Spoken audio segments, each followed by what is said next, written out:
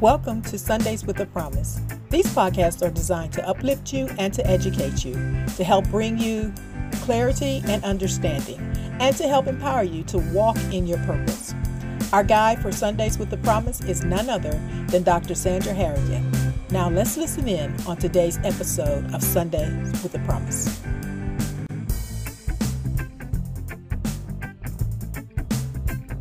Another great day. This is Doc Sandra here. Welcome to Sunday with a Promise. Yes, as we continue with spirit, soul, and body, our topic for today is spirit versus flesh. Once we are born again, the rest of our Christian life is learning to walk in the spirit, which is letting what God has done through the new birth dominate us more than our physical, emotional realm. You see, one of the hardest things we'll ever have to do is to learn how to turn from our natural self-rule and let who we are in Christ dominate instead. That's a process. It's difficult because sometimes it can be difficult because we must perceive our spirit by faith in God's word because we can't see or feel it. All we have to do is start basing our thoughts, our actions, and our identity on who we are in Christ. As long as our flesh is contrary to our spirit, we're going to have conflicts. We're going to have disappointments. Galatians 5:16 and 18 says, "This I say then, walk in the spirit, and ye shall not fulfill the lust of the flesh. For the flesh lusted against the spirit, and the spirit against the flesh, and they are contrary the one to the other, so that you cannot do the things that ye would. But if ye are led by the Spirit, ye are not under the law." We see in Galatians here that this verse is not saying that if we walk in the Spirit, the flesh will never bother us. The flesh is always there for us to contend with. It's just expressing that the flesh constantly desires things contrary to what the Spirit of God desires, and vice versa. They are opposed to each other in their basic nature and desires. Serving one will keep us from serving the other. So the Galatians were still trying to live the Christian life, but they were going about it by self-effort, self-dependence, and principles really of the law. But the Spirit and the law are contrasted and shown to be opposed to each other. Spirit versus flesh. So we need to keep that in mind so that we could really walk in victory. That conflict between our spirit and our flesh is real. And that is where a true spiritual warfare is. We cannot please God in our flesh. And Romans 8:8 says, "So then, they that are in the flesh cannot please God." It tells us that.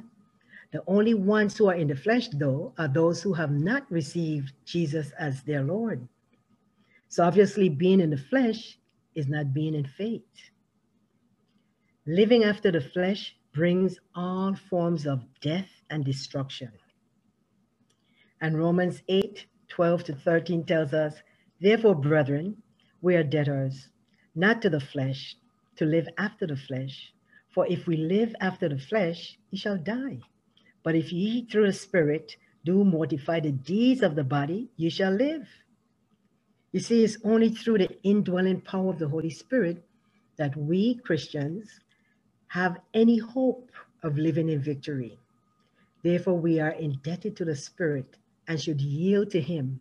And Paul was speaking about experiencing defeat as a Christian. When we do, it's when we're walking after the flesh compared to experiencing victory when we walk after the Spirit. So we need to see that difference continuously. There's a battle going on, the flesh versus the Spirit, the Spirit and the flesh. We just need to know which side we're on. And in Romans 6:23 it says, "For the wages of sin is death." You see, when we are slaves to sin, when we were slaves to sin, we got paid. The payment was death. But now that we are slaves to righteousness, We don't get things from God on the basis of our effort. Instead, it's on the basis of faith. It's a gift, and that gift is eternal life. So our flesh is, when we're in the flesh, you see, it's Satan's inroad to bring death into our life. But as a born-again believer, our flesh is made up of our soulish and our physical realm. And we need to keep that in mind. As born-again believers, we need to make sure we distinguish between the two. As Paul taught how God now deals with people based on his grace and not their performance, this raised the questions, of course. And in Romans 1, what shall we say then? Shall we continue in sin that grace may abound? And we know the answer. Of course not. God forbid. How shall we that are dead to sin live any longer therein? You see, our spirit is a part of us that's dead to sin. Our body and soul can still do sinful things, but our born again part of us cannot. When we are born again, we are baptized into his death. And Romans 6:3 tells us, know ye not that so many of us were baptized into Jesus Christ, were baptized into his death. Being baptized into his death is automatic once we accept him, but walking in the newness of life isn't. That's a process. So manifesting the newness of life is something that should happen, but it depends on how we renew our mind. To the degree that we renew our mind, we'll experience that victory. And Romans 6:5-6 says, for if we have been planted together in the likeness of his death, we shall also be in the likeness of his resurrection, knowing this. Our spirit that died to sin cannot sin and has no desire for sin. But this doesn't automatically mean that our soul and body will reflect the change. Our walking in resurrection life depends on us. And it says in Romans 6:6, knowing this, that our old man is crucified with him, that the body of sin might be destroyed, henceforth we should not serve sin. So Paul used the reasoning Paul used the reasoning that if we were risen with Christ, then we should seek those things that are above. Just as surely as all Christians are to seek heavenly things, likewise, all Christians have been raised with Christ. Our spirits died to sin and are already resurrected with Christ unto the newness of life. And these things are already realities in our new spirit. Yet, to see these facts become realities in our physical lives, we have to first know what happened to us in our spirits at salvation, and then believe this good news. To the degree that we think, believe, and act like who we are in our spirits, to that degree, we will experience the life of Christ in our flesh. All Christians are already blessed with all spiritual blessings. And sometimes we quote that scripture over and over again. However, few Christians know that. They don't realize that. They say it, but they don't get that inner revelation. And to the degree that you know and understand, it is to that degree that our lives will be impacted. And Hosea 4:6 says, my people are destroyed for lack of knowledge. So we need to know what is ours, what we must embrace to be victorious. So in closing, as I wrap this up, really, we need to remember the old man refers to the spirit we had prior to salvation.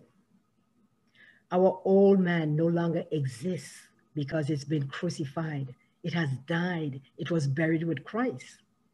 Our new man is now who we are in the spirit.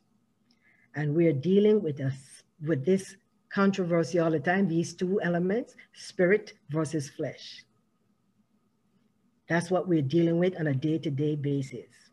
So we must know that the spirit will win all the time, every time.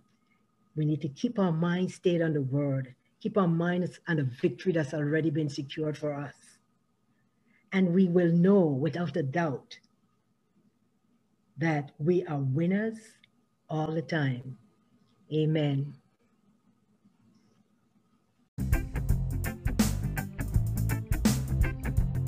Thank you for joining us on today's Sundays with a Promise.